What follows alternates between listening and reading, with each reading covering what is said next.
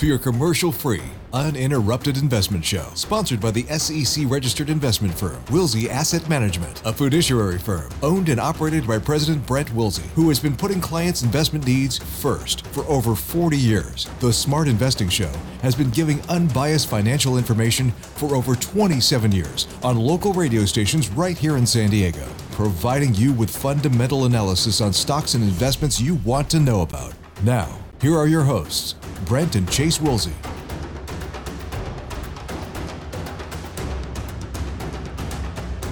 Well, hello and welcome to the Smart Investing Show. I'm Brent Wilsey, president of Wilsey Asset Management. Great to have you here on the Smart Investing Show.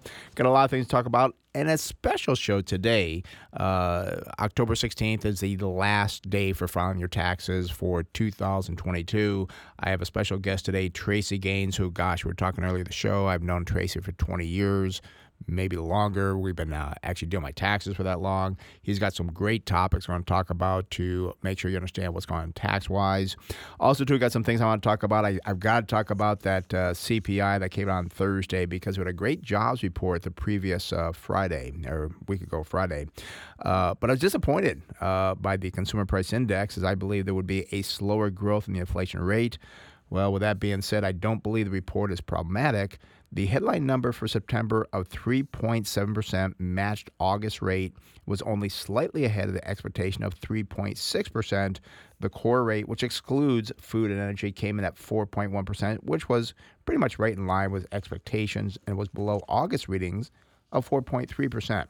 That was also the lowest reading on core CPI since September 2021, when the report showed inflation of 4%. Now, regarding the miss on the headline number, it is important to remember that with the recent increase in energy prices, we have lost a major benefit that was pushing the headline number lower for most of the year.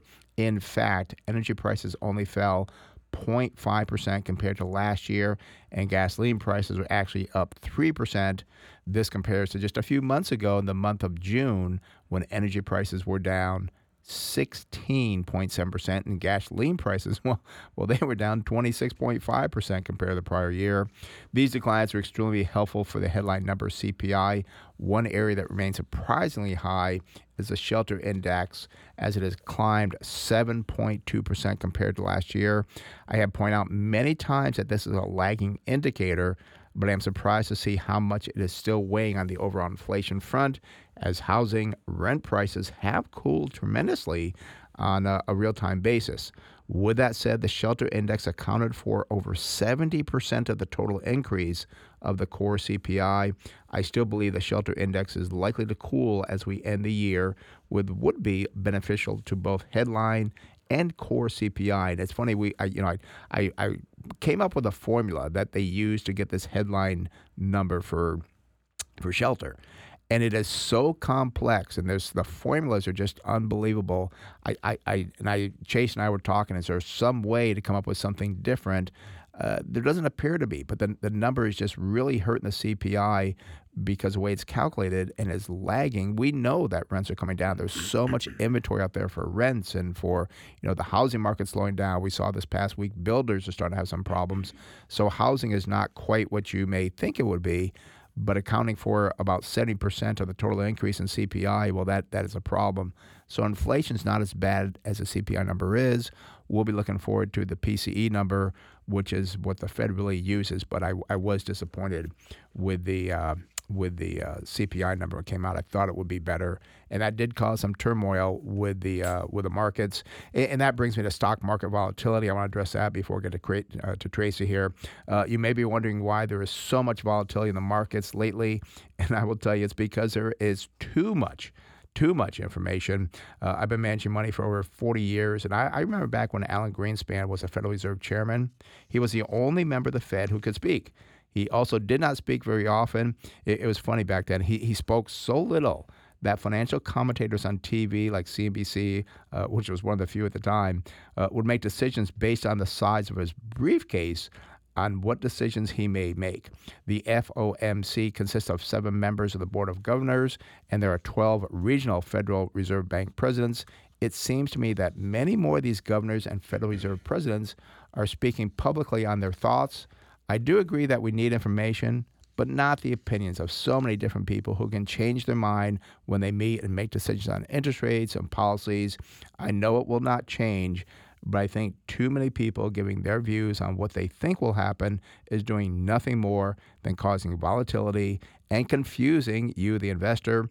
In the end, it doesn't matter what they say. It is only important what they decide when they meet 8 times a year.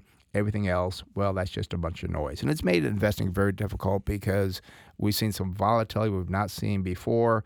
It scares investors, and we always talk about how you got to focus on the fundamentals. Don't worry about the short-term movements. Don't worry about what this Fed governor said. Look at the business you have. What is going on? Are they making sales? Are they having profits? Are they reducing their debt? That's what you have to look at when it comes to investing. So I had a couple of topics. And if you want to get these topics, these do come from our newsletter. It's a free newsletter. Just go to our website, smartinvesting2000.com. That's smartinvesting2000.com, and just go right to the middle page. You'll see newsletter, sign up for it there, and you'll get these topics. We have many other ones, which I might have some time today to talk about. But we did talk in the newsletter that went out on Friday was offshore drilling, more on stocks. Are they expensive, not expensive? The National Labor Relations Board, global trade, many important topics to help make you a smarter investor. So again, go to our website, smartinvesting2000.com. That's smartinvesting2000.com. And usually we do have Harrison Johnson, our CFP, our financial planner, comes on the show about, half past or so. And he's getting married today. So he will not be going in today to give financial advice. He will be getting married today, probably just about that time frame. And Chase is the best man, so he's up there as well. But I'm very happy to introduce, you may have heard of him before, Tracy Gaines, who is president of Gaines and Wells Financial Services. Tracy, thanks for being here this morning. I appreciate it. Hey, Brent, thanks for having me on. I appreciate it. It's been a long time since I've been in these seats, so it's good to partner up with you today, and congratulations to Harrison. Yes, yeah. I mean, he's a good guy. I like him. Yeah, he's a good guy, great financial planner. And now I think, I was going to say everybody in our office is married, but no, we still have a couple that are still single. So well, let's get working on that. Yeah, I know. Well, that's not my job. You get in trouble doing stuff like that nowadays. Good. But I asked you, I think it was like last week, Tracy, can you come in and we want to talk about what's going on in taxes? You came up with some great topics, and I really want to address these. Is it okay if we open the phone lines for listeners to call in? Absolutely. I've had people call in. And okay. It is the tax deadline, as you know, Brent, and you mentioned earlier, on Monday, October the 16th. And this year for us in California was a very unusual year. Normally everybody knows that we have our tax deadline is April 15th, 16th, right around that every year. But because of the heavy rains and the floods and everything that was going on throughout the state, the Internal Revenue Service decided to extend in most counties in California and a couple other states the filing deadline until October 16th, which is coming up, of course, on Monday. So the really important thing about that is April 15th is a very important day, not only to file your returns, but the main thing is to pay the tax. Right. We can file extensions, but that's only an extension on time to file the paperwork, to file the tax forms, not to pay the tax. Well, that got extended along with an extension to file the paperwork. So if you haven't paid your 22 taxes yet and you're behind, normally you'd be facing some pretty stiff penalties at this point in time, this far down the road, 6 months after the filing deadline. But they've extended that also. So again, at the last minute, if you can't get your return done and you know you're going to owe, on Monday, get that money into them, make a payment, throw some money at them, because the biggest penalty starts off, which is the late filing penalty, and that's 5% per month, up to a maximum of 25%. So that's a huge penalty. That's a heavy hit, yeah. So if you owe major, $3,000, that can get out of hand pretty quickly. So. And Tracy, if you don't pay that tax you owe on October 16th, the clock starts then. It doesn't go all the way back to April, does it? No, it starts on October 16th. Okay, yeah. October 16th. So everything was extended, right, to that deadline. But again, this is unusual. So, it was kind of funny because people took advantage of it. We had a lot of procrastinators. Oh, yeah. Man, I got 6 months. I don't have to mess with this. So we're dealing with that right now. But next year, barring any other catastrophe, the filing deadline will be back to April 15th. So get in early, get your stuff done, get your taxes paid on time. And our job at Gaines & Welsh is we've been in the same location doing taxes for people for over 46 years now. And so our main mission in working with our clients, Brent, on taxes is so that you don't pay one dime more than you're legally obligated to the federal or state government. So one of those things where people don't pay attention, don't get their taxes on time, these penalties can really add up. So maybe make a New Year's resolution, get in to see your tax guy if you need help. We're always available for everybody starting in the new year. But get those taxes paid on time so you're not giving them any more money than you absolutely have to. And actually, I've been using you for, again, I think like 20 years. Been doing my taxes. We also refer our clients to you as well. You work with a many number of our clients as well. They've been very happy with you. So again, and your website, or do you have a website or email? Let's see. What are you? It's Gaines and Welsh. Gaines and Welsh. .com, I think, or Gaines and Welsh Financial Services.com. Yeah. Just Google Gaines and Welsh and you'll find me. Yeah. Like I said, I've been in the same location down in Mission Valley since 1977. And Welsh is spelled W-E-L-S-H. Yes, I want to make sure I get that right. Because sometimes people can't get Welsh spelled right. You just I know. Well, I say Welsh, people type in Walsh and yes. So W-E-L-S-H. Tracy Gaines.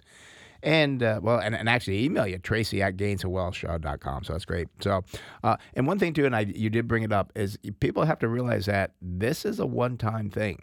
Because people get confused, and then they think, oh, well, last year, 2023, I could do it. Don't do this in 2024. I'm trying to warn you. Right? Again, barring a catastrophe, this is a one-time special event, which really did help people. Not so much in San Diego, but other parts of the state were really wiped out with floods and things. Yeah. And in the past, like wildfires, we had wildfires, obviously, in the early 2000s, and we got extended time because, again, it impacted people's businesses. It impacted, obviously, their personal lives. And so the government has been pretty good about giving us extra time when we have to deal with unforeseen events. Give us time to balance up and get our taxes done. And so again, you're right. This is a one-time deal. That's why I'm saying get in early, get your stuff done, and don't run up against that April 15th deadline. Yeah, and don't think it's going to happen again next year because it won't. Yeah, let's hope not. So all right. I also want to open the phone lines for you as well, and we got some great questions I want to ask you here. But if you have a question for Tracy, he said he will take phone calls. 833-288-0973. That's 833-288-0973. And you got a tax question, you asked Tracy about that, and we'll go with that. So many great topics here that I want to get in before the show. It's going to go very quickly here. Let's talk about the rules regarding the sale of a personal residence. I was doing something this past week. In 2021, California lost 300 people a day. Just went to Texas. So, I mean, people are selling their houses and moving to other states. How is that going to affect them? What should they be doing? Well, this is, again, this law has been in place going back to 1986. They changed the sale of personal residence rule. So it's not a new rule, but it's really interesting how people have certain memories about things. Most people don't know a lot about taxes, and they understand they don't. But one is about the personal residence. And I will get calls all the times when, you have clients refer in or have other clients refer their clients in. And so I know when I sell my personal residence, how long do I have to reinvest to buy another home? And that's not the rule anymore. That's been gone for decades. I don't know where people come up with that. But the current law on the sale of your personal residence, you have to meet some rules, of course, in order to qualify for getting the tax benefit for the sale of your personal residence. The couple key ones is, number one, you have to have owned and lived in the home for 2 out of the 5 prior years as of the date of sale. Right. And those 2 years don't have to be consecutive. You could have lived in it for a year, moved out, rented it out, or let it stay vacant, then moved in. And as long as those 24 months are within the final 60 months, then that time element, you qualify for the sale of personal residence capital gain exclusion. The other thing is living in the home. You also have to have lived in the home as your personal residence. So this sometimes can be a question when you have a couple that get married. One spouse owned the house, the other spouse, they got married, moved in, and let's say the second spouse only lived in there for 1 year out of the 2 years. Well, you only have to have one person qualify for the lived-in rule, all right? So if your spouse lived there as a personal residence but didn't live there the full 2 years, you're fine as long as one of you did. One of you did, so it's not both. And the other thing is you can only claim this personal residence capital gain exclusion once every 24 calendar months.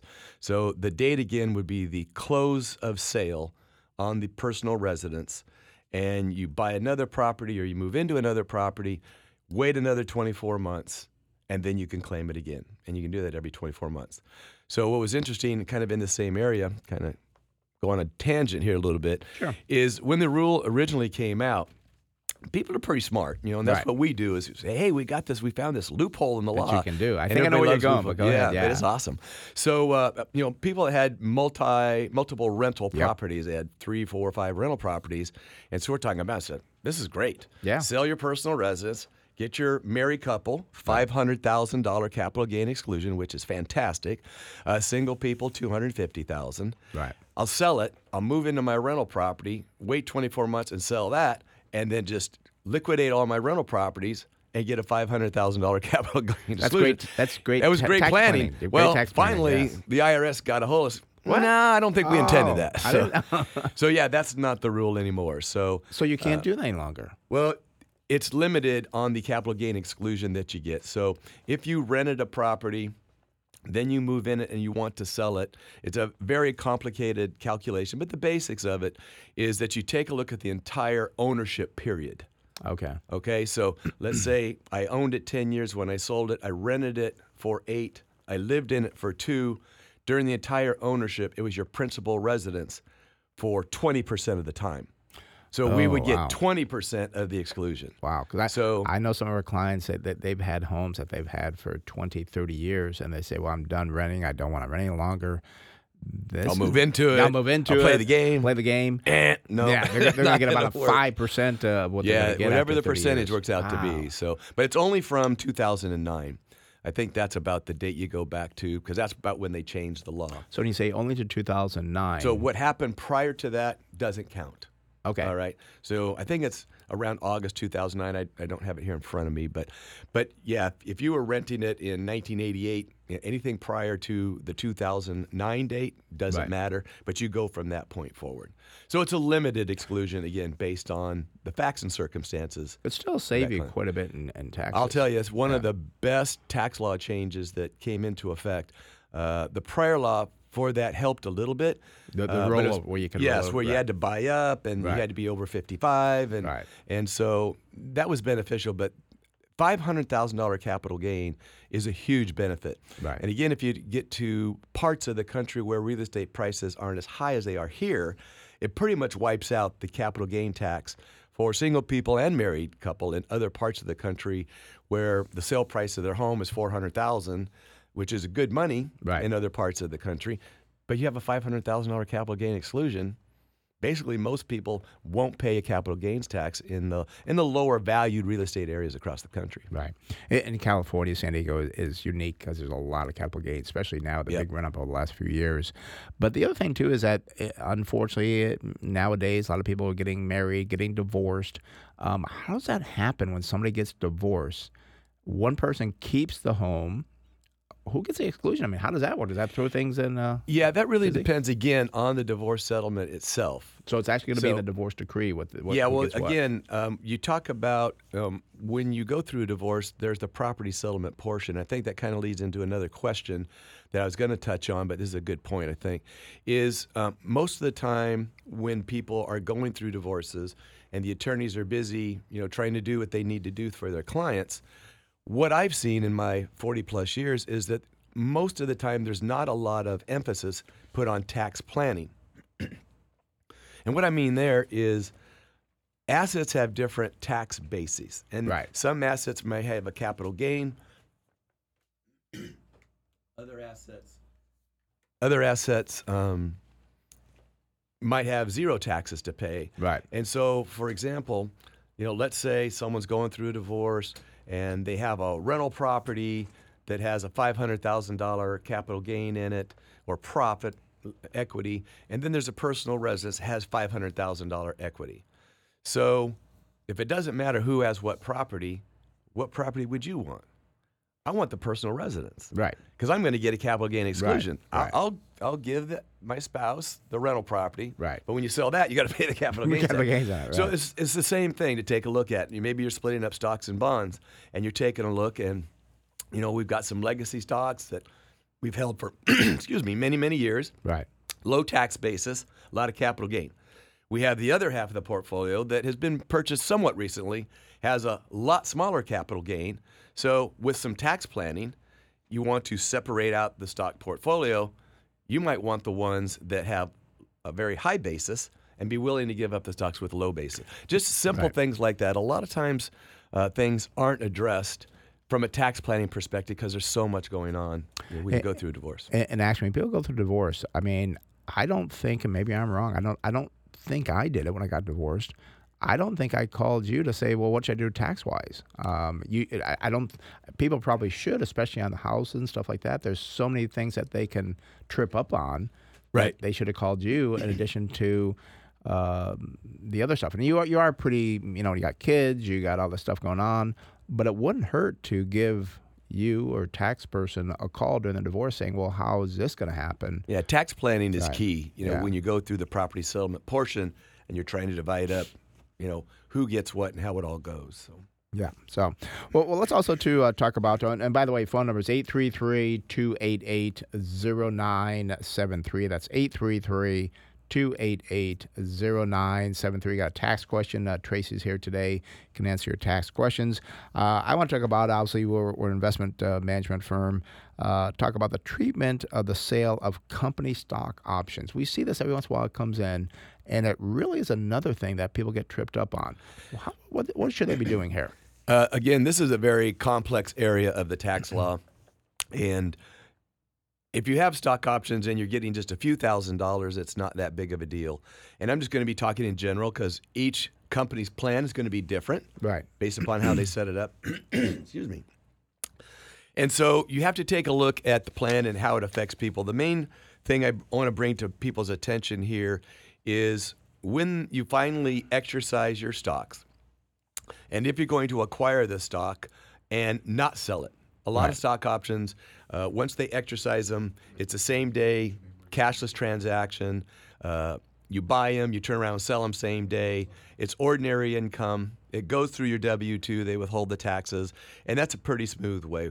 Where it gets more complicated is when you want to hold that stock. I think the company stock value is going to go up. I have confidence in it.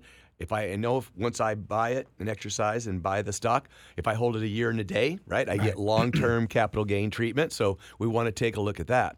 So what's built in that, and again, we're talking about larger stock option packages, is... Not larger and being dollar amount, what would you say larger? I would say probably 6 digits in the $100,000 or more. It can be a little bit less, but when I get to, I'll explain a little bit more detail how the amount is going to impact whether this could trip you up or not. Trying to have people understand, well, does this concern me? Should I be worried about this? Like I said, yeah, if it's a $10,000 stock option, probably not a problem. But you don't think get into that'd $50,000, $60,000, $80,000, $100,000, you need to be aware of what I'm about to tell people. So, I'm sorry. You might have that cold. There's a cold or something going around. No, a lot of this people morning on my throat. Got something going on there.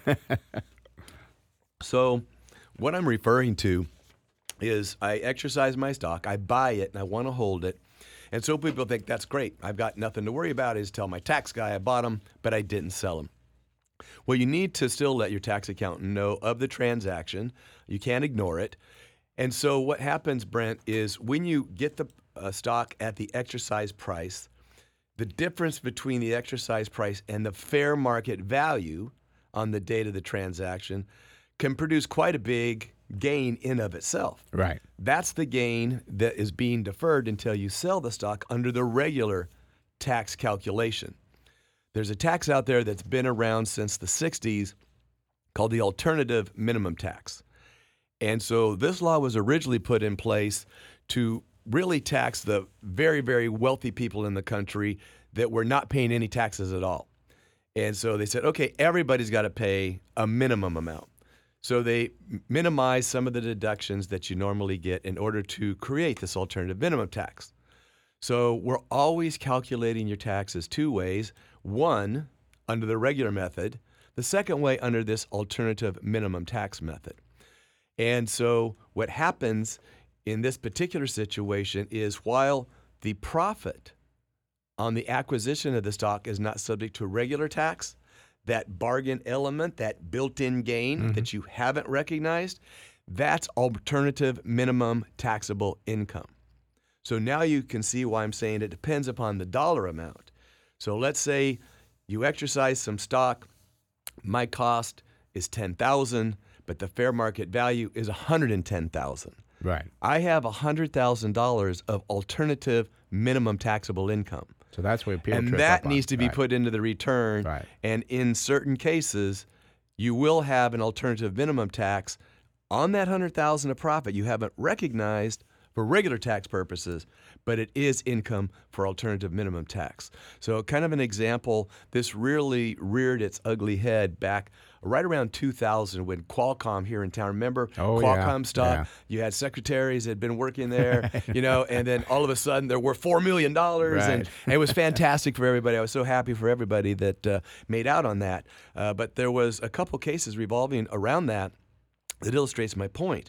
So people had the company stock, they exercised it, they own this stock, they've got $1 million profit in the stock, and so they say, well, I'm going to hold on to this because Qualcomm is just going to keep going, and so they didn't report it to their tax accountant because I didn't sell it. Right. So you don't need to know about it. So what happened then is a year or two after that, they got a letter from the IRS saying, you owe a bunch of taxes. And they go, I didn't sell it. Right. Well, the problem is they didn't calculate the alternative minimum tax. Now, the AMT was reconfigured back in 2018. Originally, it was structured to really only tax, a handful of big families. Right. But they never, they never exactly. They never adjusted it for inflation since the 1960s. So, I mean, you were in it for a time. I was in it. Higher income people were paying this alternative minimum tax. So what happened in the 2000s is you had this bargain element, and nobody thought about the alternative minimum tax. So when she got it, it was worth $1 million. She gets this IRS notice that Qualcomm in the dot-com bubble dropped down to maybe out of $1 million, now is down to $200,000, and they get a tax bill for $400,000. Ooh, that's not so good. Yeah, there were some really bad stories, and they tried to fight in court, and of course they lost. So the main point is if you have company stock options, if you're not buying and selling in the same year, okay, and exercising those options, if you're going to hold it long term, get with your tax person. And again, depending upon the size of the gain we're looking at, you at least want to do a tax estimated workup and see if alternative minimum tax is going to jump up and cause you any problems. And this is why, Tracy, I mean, for years, I do it. I always tell people to do it. When something I see in my own personal financial situation is changing, I call you and I ask you, what is this? How's this going to affect me? Can I deduct this? Can I do that? Sometimes you say yes, sometimes no. But to not call when you have a major change in a financial situation, your tax person is foolish because things like you just talked about with these secretaries, they had to pay more. I don't know what they did. They had to borrow the money. They had to pay it. They had to pay it. And you can avoid a lot of this saying, hey, I just got all these stock options. Is it going to affect me tax-wise? What should I do? And you can kind of lay out for them, well, if you do this, this will happen. If you do that, this will happen. Planning is the key. Yeah. Financial planning in your business with Harrison and planning, you help people plan for retirement or their other financial objectives that they would want you to help them with. And the same way in the tax field. And another big conception out there, I think, Brent, about tax accountants is that all we do is put numbers on paper. Yeah. Your job is so easy. And there are ones that do that, I will say. Well, but absolutely. But a lot of us professionals, like I said, I'm an enrolled agent. Right. And so enrolled agents and CPAs that specialize in taxation, we're really good at our job. Yeah. And our job is to know the tax law. Right. Again, our mission for our clients is to not pay one more dime in taxes than you're legally required.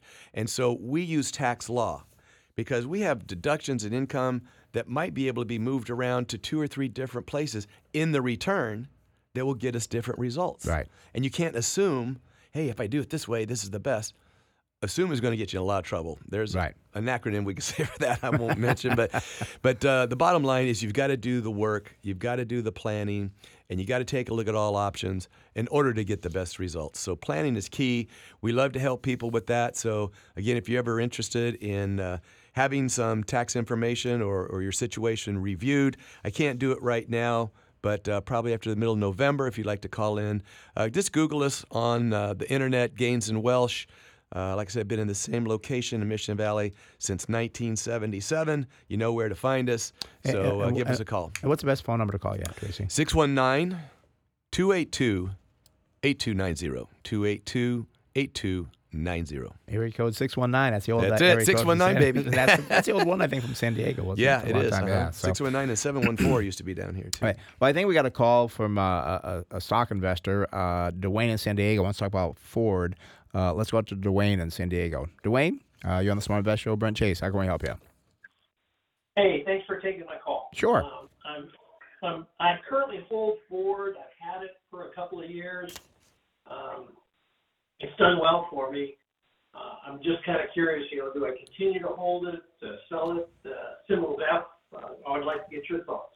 Well, there's obviously the strikes going on, which is something you got to talk about. But we always want to look at the fundamentals to see, with that, is it worth holding on to Ford with the fundamentals? Let's take a look at the numbers here for you. Company Ford has a symbol of F. They are the auto manufacturers. Look at the float on the short, not very much, 4%, so that's good. Institutional owned is about 56%. PE ratio, very good, 11.5 versus 27. That's a positive. Price to sales, 0.3 versus 0.8. Price to book value, 1.1 versus 5.3. And price to cash flow, 3.7 versus 8.7. So right now, you're not paying very much for any of the valuations for Ford, so that's a good start. Unfortunately, we do see earnings down 54% over the past year. The industry is up 3%. I'd want to know why Ford's earnings are down so much when the rest of the industry is not. Sales for Ford over the last year are up 11.9%. The industry is up 18.4%, so not quite as good there. Not happy to see the 5-year estimated growth from the analysts. For Ford, it's a negative 1.8%. The industry is at a positive 9.1%. Now, you do get a nice dividend from Ford. It's a 5.1%. They only use about 58% of their earnings to pay it out, so that's a pretty safe dividend there. Very important for an auto manufacturer is their balance sheet. And they have a current ratio of 1.2 versus 1.5. That's okay. Debt to equity is high. It's 3.3 versus 0.5. Now, keep in mind, when you have an automobile manufacturer, that they do finance the cars. So you really got to dig many times deep into the 10Q to find out, well, what is financing and what is the actual debt of Ford? Because you don't want to have a high debt company. You got to find that out before you stay with Ford there. We do see a net profit margin 2.4%, about half the industry at 5.8%. Not happy to see that. Return on equity is 9.5 versus 14.9. That's not very good. Looking at where Ford has been, I mean, their current price on Friday, they closed at $11.81. Now, their high has been $15.42. The low has been $10.90, so they're getting close to that low, I believe, a lot because of the situation with the union strike here. We do see going out to December 2024, they have earnings of $1.86. That's very important because you go back 90 days, it was still $1.71, so it is up even with a strike going on. So I'm not sure if the analysts, and there's about 19 of them, are they feeling that the strike is going to end soon? What are they seeing? The high was last week, or actually 30 days ago, was $1.89, but still $1.86 is still better than 90 days ago. So the strike does not appear to be having a major impact on the earnings going forward. If I put a multiple of 16.6 on that $1.86, we get a target sell price of $30.86. So it's a positive. As I said, the only thing I'd want to find out is what is their debt situation and why did their earnings fall so much over the last year. You get those answers to those questions, Ford could be a great one to hold on to, especially with that, what I said, that dividend was 5%, I think said 5.1%. So, and also too, what is Ford doing going forward? I know that they have, the EVs coming on, but how are they going to handle changes? We have so many changes over the next 5-10 years and in technology. How is Ford going to do that? So I think it's definitely worth looking at. So take a look at the deeper thing, and if you find what you like, continue to hold. Hey, thank you very much. I'm really curious as to how the whole EV transition that they started several years ago and is continuing to go is going to affect the stock price in the future. And I will say, too, that I don't believe down the road we're going to be 100% EV. I think down the road what you're going to see, you're going to have a certain percent of people driving EVs, certain people driving, internal combustion engines, and then other ones like biodiesel, maybe natural gas. So we won't have like we've had in the past where everybody drives a gas car or diesel car. I think down the road, probably 5-10 years, you'll see a mixture of 3 different type of vehicles that you can buy and that we'll see on the road. So you want to make sure that the automaker that you're dealing with has those options there. All righty? I certainly agree with that. Thank you very much. Okay, Dwayne, thanks for calling. Have a good one. Bye-bye. You bet. Bye. All right. That does open the phone line, 833-288-0973. That's 288-0973 with area code 833. Tracy, and again, we do have the phone lines open for tax questions as well. Let's talk about something that, we've got a lot of casinos here in San Diego. I mean, what is there, 4 or 5 different Indian casinos? Oh, even with some of the little ones, there's one pretty much everywhere in the East counties. And also, too, there's card rooms yes. as well. A lot of they're still in California, which I never understood what they were. How can they do these card rooms? But that's not part of the show today. But what is part of the show is gambling winnings and losses. I mean, you're going to these card rooms, you're going to these casinos. How is this taxed? I mean, do people just slide on the radar? What happens here? Well, when you do gambling and you win over a certain amount, the casino is required to give you a tax form and report that to the government. Oh, gosh. Okay, so yeah, it's called a W-2G for gambling. You're supposed to report all your gambling winnings like it is all income. You're supposed to report all your income, whether it's reported to the government or not. Okay, so you do report your gambling winnings. And we see a lot of people bringing in the W-2G, so we have to report that, obviously, on the tax return. But you're also, do you have a lot of people bring in the W-2G? Do you see that a lot? As a percentage, it's probably about 10% of our clients. Really? But I don't know anybody. I mean, I've heard people say they're winners, but I think a lot of times they tell you about when they won, but they don't tell you the losers when they lost. I see their losses. There's virtually no winners. Seriously, there's no winners. So, but yeah, the way the tax code has us deal with that is kind of different. So a lot of times in a business, we have income to report on our business schedule, and then we deduct our deductions, and then we pay tax on the net profit if we have a profit. Gambling is treated differently. We are allowed to write off gambling losses. So, but what we do is they're reported in 2 separate parts of the tax return. So the gambling winnings go on directly onto the 1040, and so that's what we report. And whether you got the government document, the W-2G, or not, you're still supposed to report all winnings. Right? Now we're allowed to deduct gambling losses up to the extent of our winnings. But where do we deduct that loss? Well, we deduct that on the Schedule A. So the Schedule A is itemized deductions. So that's why we write off deductible medical expenses, our property and state income tax, our mortgage interest. That's the Schedule A. So there's miscellaneous itemized deductions not subject to a 2% AGI limitation. I know it's getting a little wonky, but anyway, you deduct it on the Schedule A, but the problem is what if I don't have enough deductions and I don't file the Schedule A? Yes. Well, again, depending upon how big your losses are, you may not be able to take the benefit of writing off the tax losses. So for an example, let's say I have $10,000 worth of winnings. I've got to report that. I can take gambling losses, assuming I can prove I lost $10,000, but I don't, even with that $10,000, I don't have enough to itemize. You just paid tax on $10,000 of gambling income, and you weren't able to recognize the loss on your gambling losses. And I see this quite a bit. Wow. The other thing, too, that makes the problem even a little more complicated is when we report those gambling winnings, retired people have their Social Security income. And let's say they're lower income folks, and so all of their Social Security income is not taxable. Well, what happens now if I come in with gambling winnings of $20,000? So even if I can write off the $20,000 of gambling losses, and I don't pay tax on my $20,000 gambling winnings, that increased my adjusted gross income, and now half of my Social Security tax is now taxable, where it never was taxable before. Right. So you not only not walk away with any winnings, you're paying more tax because the gambling income increased your overall income. Does gambling include lottery? If you won something all winnings. All winnings. All so winnings, lotteries. Yeah. All games of chance all games are considered chance. gambling. Wow. And so for those people that do gambling fairly seriously and you're going to want to write off your gambling losses, the record-keeping requirement is very stringent. It's very strict. Mm-hmm. And so I would advise you to go to the IRS website at irs.gov. and just type in gambling losses record keeping, and they have a publication, and they detail everything that you need to do. And it's just not, hey, I'll just take the casino's report. A lot of times that's not going to suffice. Really? Gosh, Yes. yeah. They make it so complicated. They do, so hard. absolutely. Gosh darn it. And we've dealt with this in business with auto miles and auto Right. logs and all of that for years.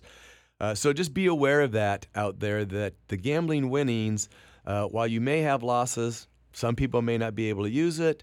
Other people actually may increase their taxes, Right. even if you can write off the winnings against losses. So just understand the dynamic. And this is where we talk about planning. And this is what I do with my clients when they come in and I have a situation like that.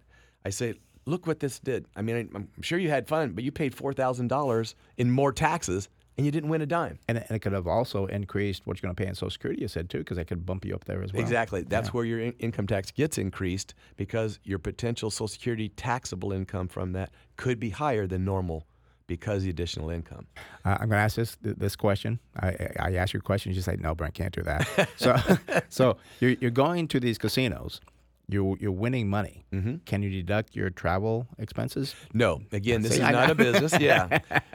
Thought I'd ask. Yeah. No. And a lot of people ask Right. that, and they say, well, you know what? I actually want to be a professional gambler. Yeah. No, you don't. Really? So, Why? yeah, it's extremely difficult to qualify as a professional gambler. Again, the IRS has rules and regulations for that. And the main reasons people want to write off it as a business. Right. So they can write off their losses. And they also want to then, take off traveling to and from the casinos. And Right. I go to Vegas. I want to write off the trip. And it's extremely complicated. And the IRS is really not willing to look at anybody as a professional gambler. Won't say that you can't ever qualify for it. But again, the hurdles that you have to go through to get recognized in that. And there's still going to be limitations. And I was going to say, too, and probably it's going to trigger an audit. Again, the IRS has their filters Right. that they run everybody's tax return through, and I'm sure that's one of them out there because they have business activity codes that you put on every business schedule. So, yeah, it's probably going to cause you an awful lot more heartache than what you might think you're benefiting from it. So I advise my people, you're not a professional gambler unless you're at the casino, 12 hours a day, 5 days a week, like a job. Yeah, like a Yeah. job. Yeah. And, And then where's the fun in that? Well, exactly. Yeah, That becomes a job. So. Right. Yeah, so it becomes a job. So we stay away from professional gamblers for the most part. And there's probably a certain point to where maybe, I don't know, August, September, people get to a certain point like, you know what, you should probably stop playing, because if you keep on going, you're going to have now a tax situation to deal with. And so is there a number like that? People should say, you're at, I don't know, $4,000. Well, again, it's going to vary Yeah, for each person. each person. So, but for the most part, people do it for recreation. Unfortunately, it's just like anything else that we come through in our life. There's an addiction that gets associated also with gambling. And I've worked with a few people at that Right. where they have W-2Gs of $892,000. But they lost all that and another $500,000. So Right. you just have to always be mindful of that too. Is it stopping being recreation and getting to be more of a personal issue Right. with gambling? So again, I'm not a doctor. I'm just the tax doctor. Tax doctor. But there are some things associated with gambling winnings and losses. And if you're doing it on a consistent basis, just talk to your tax accountant and find out what the rules are. So you're playing by the rules so you can take advantage of the law as it best benefits you. Great. Well, let's go back to the phones. We got a call from John in Coronado.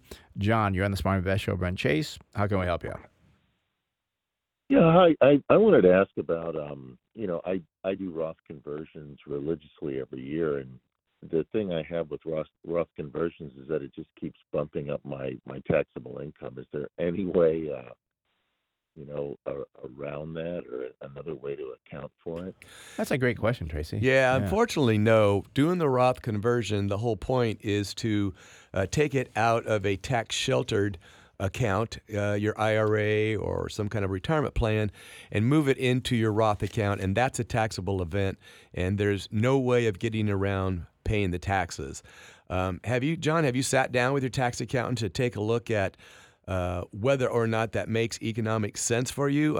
I've got some clients, Brent, that Right. are in their 80s still doing Roth conversions, and they're not going to see the tax benefit in their lifetime because they're prepaying a tax now. And probably sometimes you just do things because you've done them, but maybe it doesn't make any sense any longer to do it. Is that what you're saying? Well, and that's what I'm talking to John about is just take a look and run the numbers and talk with your tax accountant and your financial advisor and just see fundamentally if it's doing for you what you believe it's doing for you. So, again, Roth conversions are great in a lot of situations, but maybe they're not for everybody. So I would talk to your two professionals, have them get together so that you fully understand. Knowledge is everything, John, and what you're looking for is some information and knowledge. You're a smart guy. You can go ahead and figure out the results once you get the information. So I would take a look at it with your accountants because, again, you're prepaying tax. I don't know anything about your tax brackets, but if you're in a 24% tax bracket and higher, and you might be in a 12% tax bracket without the Roth conversions, they got to show you the benefit and how long it's going to take for you to recoup that tax by having that money in a growth account that will be no taxes to pay somewhere down the road. So always take a look at the results, analyze it, and then you can make your own decision once you have the information. Does that help out, John? Yep, thanks. You're welcome. All righty. Thank you. All right, that does it on the phone line, 833-288-0973. That's 833-288-0973. Talking with Tracy Gaines, president of Gaines and Wells Financial Services. Got a question, give him a call. Tracy, this is one thing that you might almost have to do every year. And as I kind of said when talking to John, I think sometimes people just, I'm just going to do this every year, but things can change. And you got to check things every year because things change. And especially in our business, change is ever present in the tax code. Yeah. That's why we have education requirements, which I would be going anyway. But for my EA designation, I've got to take a minimum of 22 hours a year. I take 40 plus hours To keep a up year on what's to going keep on. up on the Right. changes, refresh my memory about old law that Right. sometimes maybe we need to refresh our memory a little bit about some things. And so education is important. And you're right. The tax law changes. People's lives change, Brent, from this. And, kids grow up and now they're not a dependent on your return anymore. How's that going to affect my results? I had a college child. I got the deduction or the credit for the child plus some education tax credits. That's now gone. So, things in your day-to-day life may seem the same, but year to year things do change. And Right. so especially when you get into other things like divorce and who's going to be claiming the children on various tax returns. So again, I just encourage people to engage their tax accountant. Our clients in our office, Brent, we encourage them to call us. We don't charge for phone calls. If you do have to come in and we do have to do an analysis or work, of course, we bill for our time for that. But I encourage my clients and anybody listening to call, ask the questions, get the right information so you can make an intelligent decision. And many times, and again, I've worked with you for years, many times just a quick question and a quick answer. Change your whole perspective. Yeah. And if it is more complex, then you say, well, we got to look into this deeper. But sometimes it's just, it can point in the right direction, save me, anybody, your clients, thousands of dollars in taxes because you made one minute phone call and you just said yes or no and took care of it. I mean, and that's why I've worked with you for so many years and refer my clients to you because you're very good on that. Not saying, and it's funny, I just talked to a client whom I may have called you. I actually told her to call the show because they had this major tax bill from their tax person. They did first year with them, and he won't return the phone calls on why it's so big.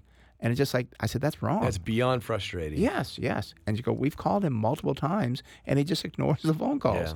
Yeah. I said, well, you got to switch over to Tracy because Tracy does call back. And just like you, Brent, we're a client-based business. Yeah. Our clients are our business. And so, again, I know of other accountants that they don't return phone calls for a week or two.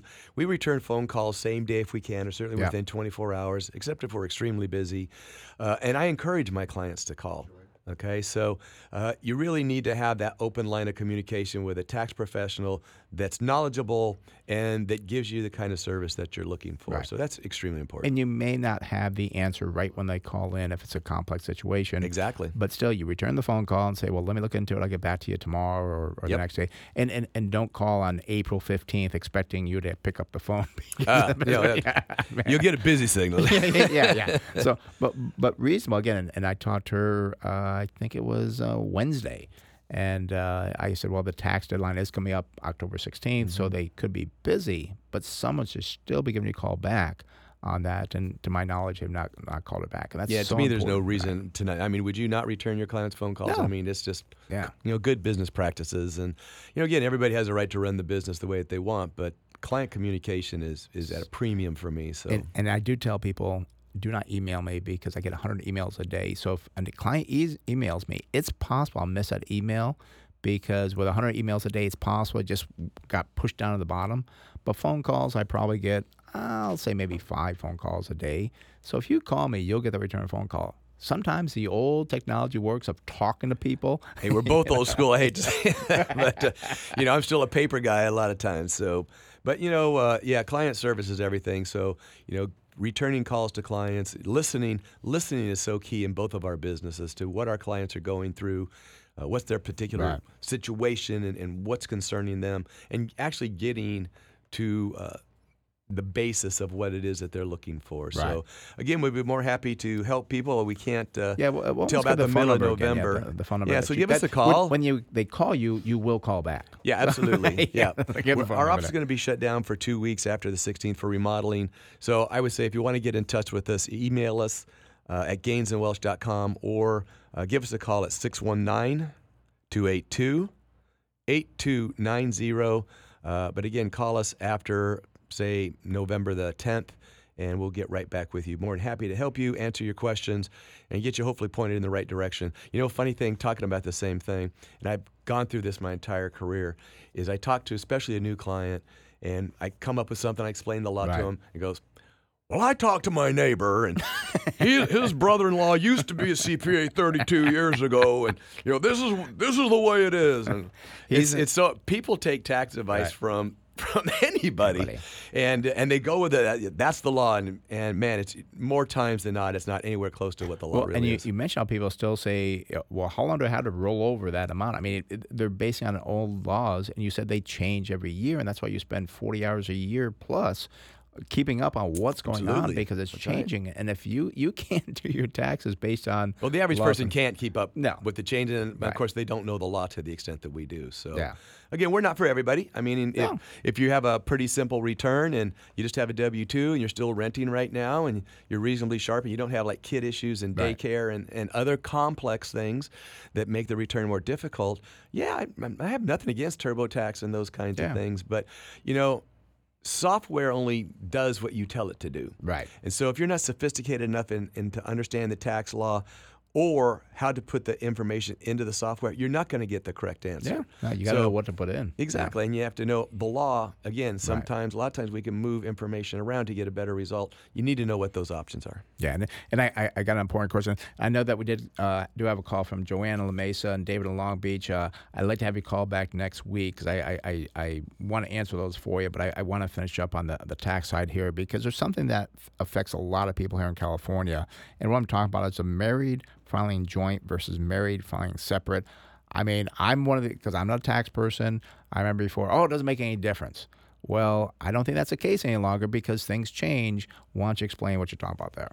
Okay, so tax law is governed by the laws of each state that you're in. Okay, so for California, we're referred to as a community property state, which husband and spouse, everything acquired during their marriage is owned 50-50. Doesn't matter who made it, who earned it, whose name's on it, doesn't matter. It's 50-50.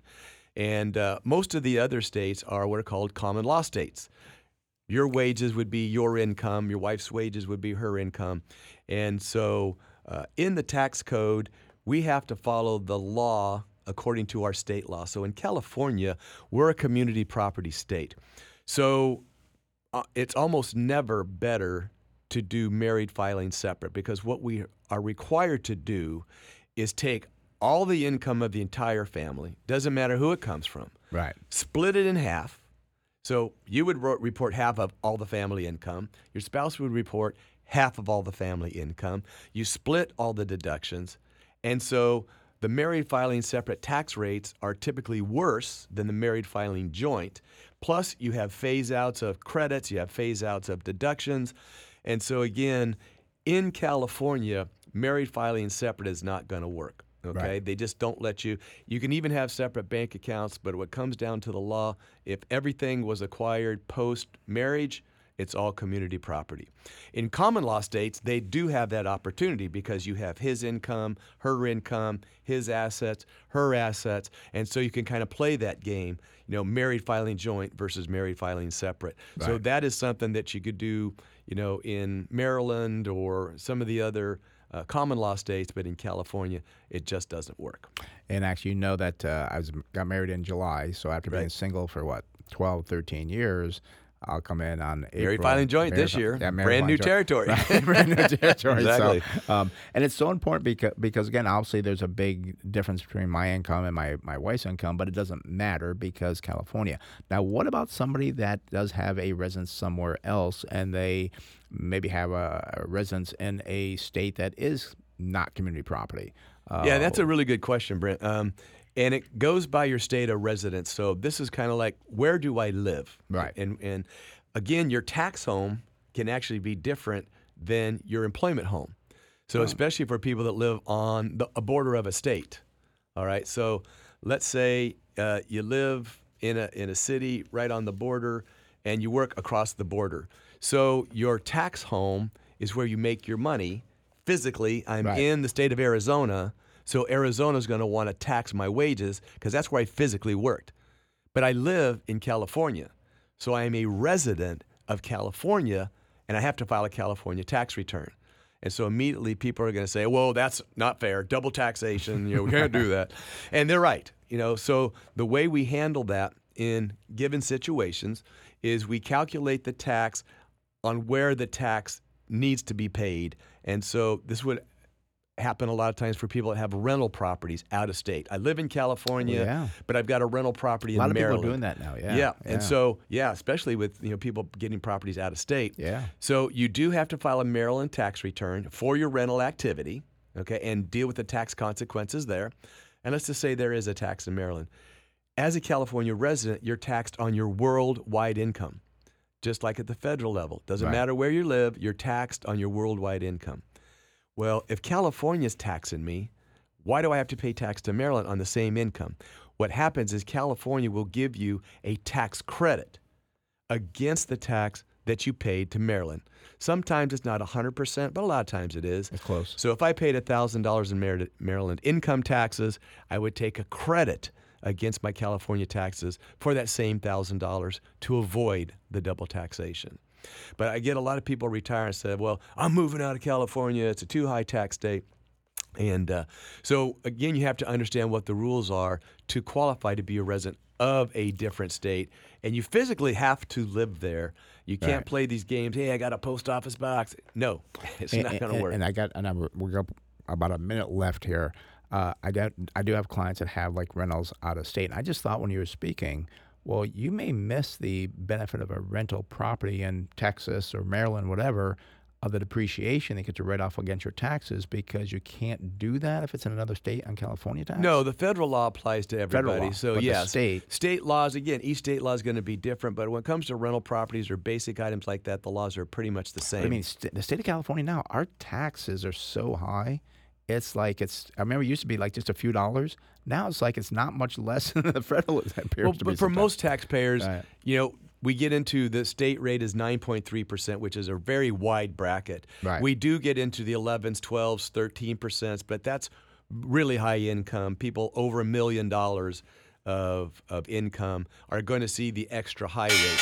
Right. But even 9.3 is a high rate. Hey, Brent, thanks for having me on today. I really appreciate it, buddy. You're welcome. There's the closing bell. If you want to contact Tracy, give him a call at his office, 619-282-8290. That's 619-282-8290. Thanks for listening to Smart Investing Show. It is for informational purposes only. Should not be used as investment advice. If you'd like to discuss in more detail your investment needs, have other investment questions, feel free to call myself, Brent Wilsey, or Chase Wilsey at 858-546-4306. That's 858-546-4306. Also, you can call. We'll give you Tracy's contact information as well.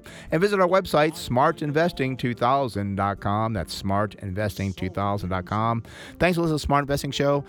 We'll be here next week on the Smart Investing Show.